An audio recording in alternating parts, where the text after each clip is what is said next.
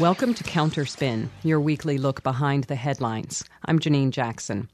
This week on Counterspin, the Wall Street Journal called frontline workers like grocery store employees and food deliverers unexpected heroes of the COVID-19 pandemic, which should prompt the question, unexpected to whom?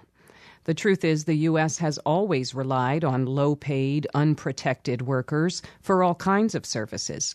Only now it's called a gig economy and celebrated by some as some radical way forward, offering workers flexibility and a chance to be your own boss. Strikes going on around the country right now are an indication of how workers themselves are reacting to this moment, in which it's being made painfully clear that they are deemed both essential and expendable at once. We'll talk about the gig economy with Bama Athreya, Economic Inequality Fellow with the Open Society Foundations. That's coming up, but first a look back at some recent press.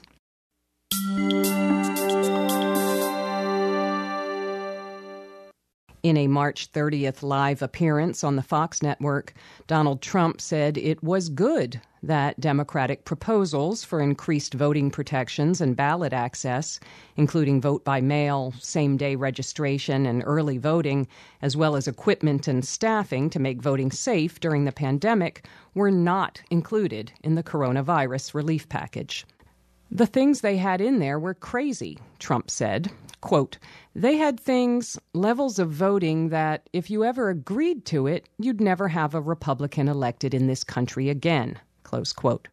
If Trump was guilty of saying the quiet part loud, as a number of commentators pointed out, the Washington Post can be charged with saying a straight thing crooked. In the Post's March 30th account, quote, Trump didn't expand on the thought, but he clearly linked high turnout to Republicans losing elections.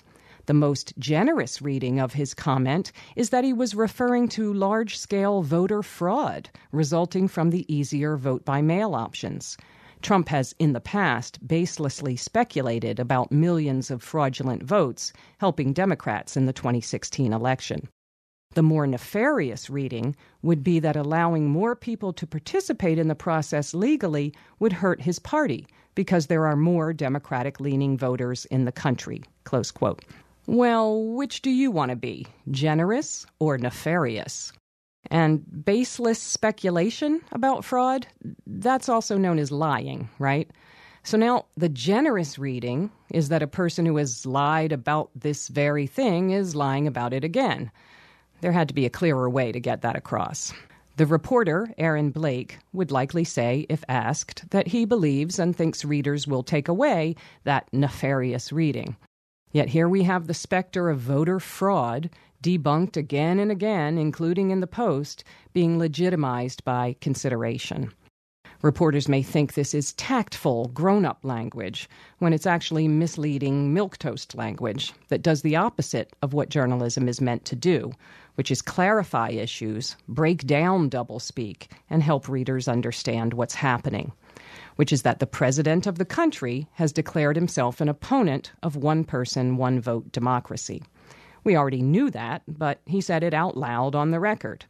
The thing to do would be to take him at his word and to assume that his actions have been and will be of a piece with this expressed view. And if you really want to get wild, you might actually be critical of this anti-democratic position, call for resistance to it, and actually platform those who do resist it.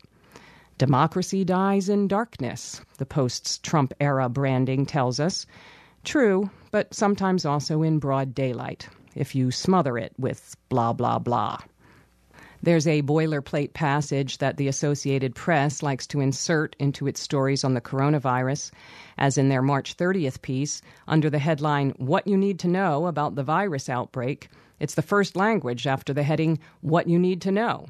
Quote, for most people, the coronavirus causes mild or moderate symptoms, such as fever and cough, that clear up in 2 to 3 weeks. For some, especially older adults and people with existing health problems, it can cause more severe illness, including pneumonia and death. The vast majority of people recover, close quote. Well, that sounds reassuring, doesn't it? Especially if you're not an older adult or a person with existing health problems, you might even be thinking, what's the big deal? Well, for one thing, existing health problems are extremely common. Half of American adults have high blood pressure, one of the most prevalent pre-existing conditions among COVID-19 fatalities, according to a study of Italian deaths from the disease.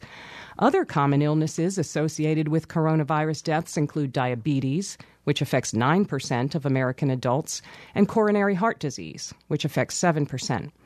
Altogether, according to the Federal Centers for Medicare and Medicaid Services, up to half of all non-elderly Americans have pre-existing health conditions. So the some that are liable to more severe illness may amount to most. African Americans, by the way, disproportionately suffer from high blood pressure and diabetes, as a race-aware media would be pointing out. A Centers for Disease Control report looked at domestically acquired cases of COVID-19 in the U.S. from February 12th to March 16th, a total of 4,200 cases, more or less. Of the patients whose ages were known, 70% were under 65. In this group, the hospitalization rates for patients 20 to 44 was at least 14%. For patients 45 to 54 and 55 to 64, it was at least 21%. Among the elderly, the hospitalization rate was about half again as high. Only patients under 20 had a hospitalization rate comparable to that of influenza, with at least 1.6% of cases in this group going to the hospital.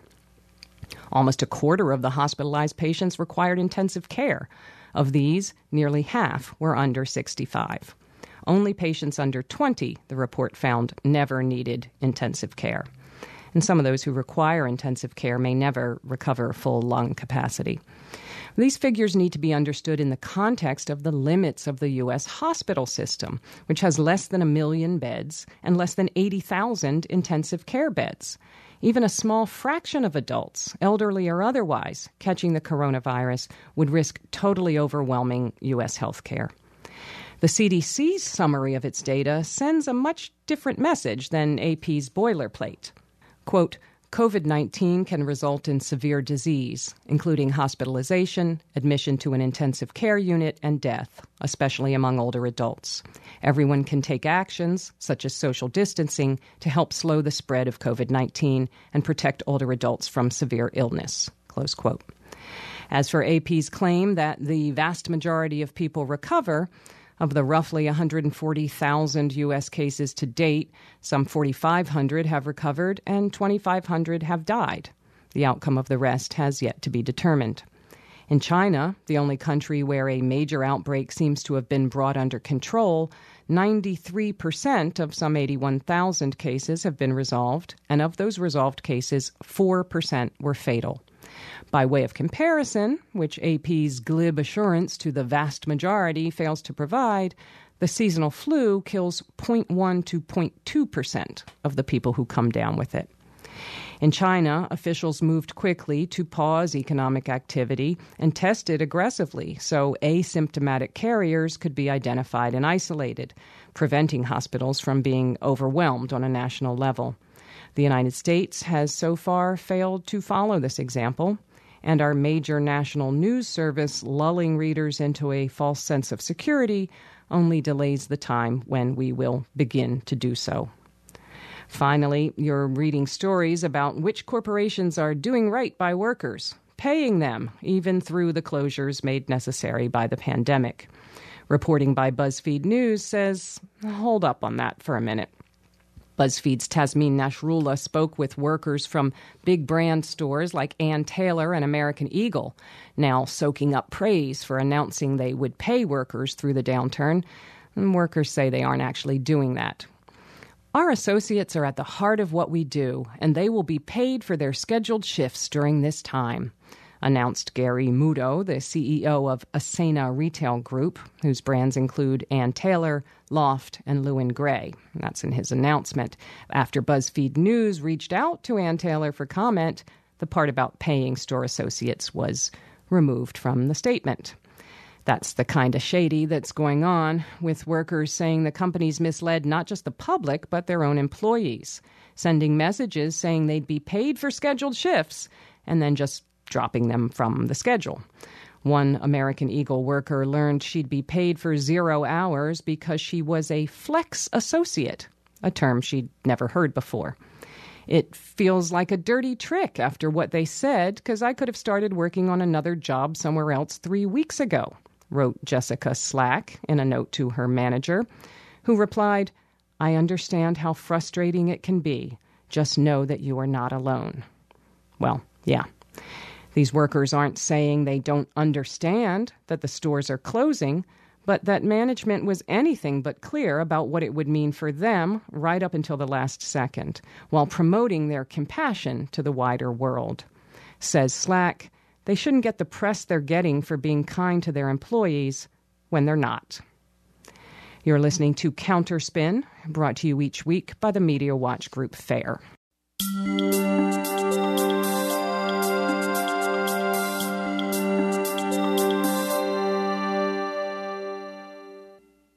As millions of Americans shelter in place as a result of COVID-19, and those who go out avoid public transportation, the reliance on food deliverers and car services is unavoidably clear.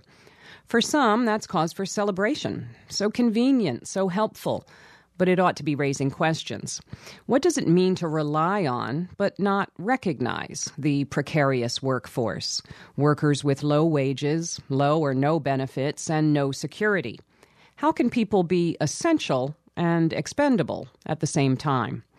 As with so much of what's happening right now, the question is what's being learned from these workers' rare moment in the media sun. What, if anything, will change because of it? Because it turns out having elite media call you a hero doesn't pay the rent. Our next guest works on this set of issues. Bama Athreya is an economic inequality fellow with the Open Society Foundations. She joins us now by phone. Welcome to Counterspin, Bama Athreya. Thank you so much for having me on. Well, while some are calling for concern or empathy for frontline workers, others see this moment as evidence of the success of the so-called gig economy. You wrote a piece recently, I saw it on Common Dreams, that you say was spurred by the gleeful celebration of the gig economy that you were seeing in some quarters. Before we talk about what's the matter with that, what are these folks actually celebrating? What is the vision that's being promoted here? I think I can explain that best by explaining that I have spent most of my career working on labor rights with workers in other countries and not the United States. And one of the interesting things about this year and the work I'm doing with Open Society Foundations is I'm looking at what's happening in the U.S. economy for the first time. But the fact is that kind of economy that's being celebrated by the 1% is, frankly, the same economy that's existed in a lot of other countries for a long time. It's the economy where if you are wealthy, you can find somebody to do anything you need doing. Go pick up your food or bring it to your door, drive you around, clean your house, whatever service you need, you can get it. You can get it cheaply because people are in what we call precarious work. And most people are in precarious work. They don't have formal full-time jobs with benefits. They don't have regular wages. So this celebration of the quote-unquote gig economy here, most of it is really just what we're really witnessing is pushing people into this kind of precarious work in the U.S. You say that some folks are even imagining that folks who are laid off from waged work or salaried work, like in the airline industry, that somehow the gig economy is going to absorb these people. The gig economy here, if you kind of look at the positive spin on it that you hear in many quarters, it's celebrated as being flexible. I mean, the reality is, and I'm certainly not the first person who's pointed this out, is you saw the rise of some of these app-based companies like Uber and Instacart and the like in the wake of the 2009 economic crisis and downturn. And at that time, you started to see these kinds of arguments of, oh, well, it's okay because, people may be losing regular jobs, but this new gig economy will absorb everybody. You can always take your car, you can take your apartment, you can take whatever asset you have and get on a platform or an app and make some money out of it. That was kind of the first time I started noticing and saying, well, this is what people do everywhere else in the world, right? So why is this a great thing when you see it start to happen in the U.S. economy? And now if you look at the kinds of reporting, I mean, one of the pieces I called out was the Wall Street Journal. I feel like if you want to know what that 1% wants to have happen post this pandemic in the recovery, just read the Wall Street Journal editorial pages. They put it right out there, and one of the things that they've been celebrating to that audience is the fact that more and more people will be in precarious work in the gig economy, and won't that be great for investors? Well, I just wanted to pick up on that. There was a study that came out in January from a workers' rights group in Washington State that found that contract delivery drivers for DoorDash, the food delivery service, were making $1.45 an hour on average after their expenses were accounted for. And the company is promoting these jobs, as you've just said, as be your own boss, enjoy the flexibility of choosing when, where, and how much you earn. There's this pay model that makes it look on paper like workers are getting a decent wage when in reality some are making like right around zero, but investors love it. There's a huge disconnect there, it seems like. Yeah, I don't know if it's a disconnect. I will say, I've seen the work that's been done in Washington State. The activists there are fantastic. I've done more of my interviews with people who are driving for Uber and Lyft and, and other app-based ride-hailing companies. I think this is the business model, and I don't think it's new. One of the things that we've seen in terms of how the financialization of various sectors has operated over the past couple of decades is that the markets, such as they are, reward companies that undermine formal wage employment with benefits, right? I mean, the more you can put people on short-term work and contract work and just in time and, the more you can fracture regular full-time paid employment, the better your returns, right? And so just seeing that come into the transportation sector, I mean, that is the business model, or the delivery sector, right? That is the business model. Yeah. The disconnect is only in sort of the forward face of it, and I guess it's more just kind of deception might be a better word. Well, so much of media is from a consumer point of view. So if you hear that, precarious workers are suffering, it's as though, well, that's the fault of the people who use Lyft because the bus doesn't go by their house, or that's the fault of you for ordering a pizza in your home.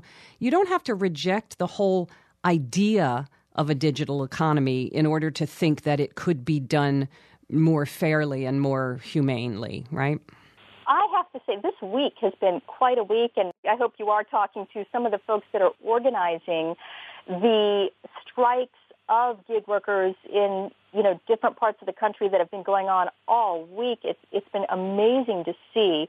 So that, I think, is the thing we all need to be doing, is paying attention to those calls for action and supporting them wherever you can. Like, don't order from Instacart this week. Don't order from Amazon this week. Respect the fact that those workers are on strike. Sign petitions to the companies to give them the protective equipment and the benefits and the sick pay that they need. And I would sort of refer people to the Athena for All Coalition. I would refer people to coworker.org, to Gig Workers Rising. There's a lot of information being put out there right now about what we all can do to support these workers who are striking for just, the right to be safe and not be at risk of losing their lives to this terrible disease. Absolutely. Well, let's talk about a related set of ideas. You had a piece on Medium called A Feminist Stimulus that addresses the care work, as it's called, that is also being foregrounded right now. And I guess the failure to address that work as we talk about economic recovery. What are you getting at in this piece about care work and how it can be acknowledged? Sure. Thanks for asking about that. I mean, as we are looking at these large packages that are intended to sort of shore up the economy at this time, I do think we need to predict what's going to happen when the crisis is over, as eventually it will be, and we need to go into a long-term recovery because our economy is going to take a hit, and global economies are going to take a hit for a long time. And I think we need to get ahead of some of the proposals that are being put out there and make sure this turns into a people's recovery that's good for people and not just good for markets in the abstract. So some people have been talking about a universal basic income. That's fine. I mean, I think it's healthy to have those debates out there. But one of the things that's frustrated me for a long time of following the proposals around UBI, which is the shorthand for universal basic income, is that, largely written by men, and they're largely gender blind. And that was very frustrating because I literally kept seeing things in writings by, people who are well-respected leaders in this field talking about how UBI was good for women because it meant that women could stay home and do care work and get paid for it. And that just ignores the obvious fallacy, which is that no one's paying women to do care work, right? I mean, care work is unpaid largely, undervalued where it is paid, and that needs to get corrected. And UBI is not going to do that if we don't take some measures to stop that from happening. It will end up just reinforcing the notion that women should be doing unpaid care work. And I'll give you one example of that. There was actually a referendum in Switzerland a couple of years ago to provide UBI to every citizen. That went for a vote. It failed. But I read through some of the arguments that the proponents of that referendum had made at the time, and it was really interesting because the proponents that were out there trying to sell this, UBI proposal to the Swiss population were precisely making the argument that it would enable women to stay home and take care of kids. And that belied the reality that the men or the people who stayed in wage employment were still going to be getting that same UBI. Because it's a UBI, it's universal, right? So everybody gets it, whether you work or not. So the women who were going to stay home were not going to get paid for care work. They were just going to get the stipend that everybody that was in the working world, the paid wage labor world, was getting. And this seems to be this fallacy that comes up over and over and over again, and I just, wanted to put an end to that and to say if we are now recognizing that we will have many, many people in this society coming out of this coronavirus crisis that are sick, that are vulnerable. We will have communities at need. We will have poor children at need. We will need more care workers than ever. So we had better figure out how to start properly valuing and paying for care work. Because otherwise, there's going to be this huge, huge, huge, enormous unpaid care burden, and guess who it's going to fall on? What we need to do, again, is quantify the value of the unpaid care work that's going on in our economy now, and then predict how much more is going to be needed during the recovery period. And let's figure out how to get the money into the economy to pay the people to do the care work that we're really going to need done. Media promote a fiction, usually tacitly, that economic fortunes are natural. Some work is just worth more than other work. Folks say, gosh, teachers work so hard, it really stinks that they don't get paid a lot. But it's as though nature wants it that way or something. Teachers just take a vow of poverty. God bless them. There's a notion of the naturalness of obtaining economic conditions that has to be resisted, but it's really not that easy to do that. I think even when you see good data from progressive economists, you also see a lot of sort of bad faith arguments out there about what will stimulate the economy. And I think it helps to just pull ourselves back to a central question, and that is whose economy? It is not an abstract thing.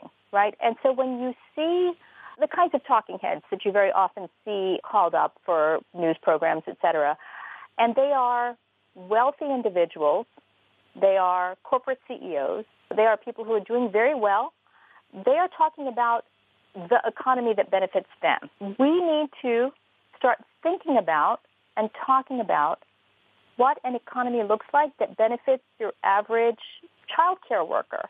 And if that is the starting point and the premise, and you're interviewing those people and asking them what they think a fair economy looks like, you do have to have, I think you're pointing this out, a change in the very way in which we conceptualize the economy. Well, let me just ask you for any final thoughts you have. Obviously, this is going to be the fodder in the news that we're going to be seeing for weeks and months now. Are there questions you would be encouraging reporters to pursue, or on the other hand, things you'd like them to not do, things to avoid doing? I would just encourage interview the people who are kind of on the front lines of this as much as possible. I super appreciate that you've reached out to me. I hope you're also interviewing people who are actually having to deliver groceries or deliver, takeout food and getting their perspectives on what it's like to be looking at, the realities of the health care that they're offered, the realities of the wages and the types of safety nets around them, and I think that's where journalists really can play an amazing role. And I actually wish we had more local journalists, because I think one of our challenges now is that you need people who are also paid to go and interview people in the local communities about what's happening to them. Well, we've been speaking with Bama Athreya. You can find her piece, A Feminist Stimulus, on Medium.com, and A Pandemic is No Time for Precarious Work on Inequality.org, as well as Common Dreams. Thank you very much, Bama Athreya, for joining us this week on Counterspin. It's been great. Thank you so much, Janine.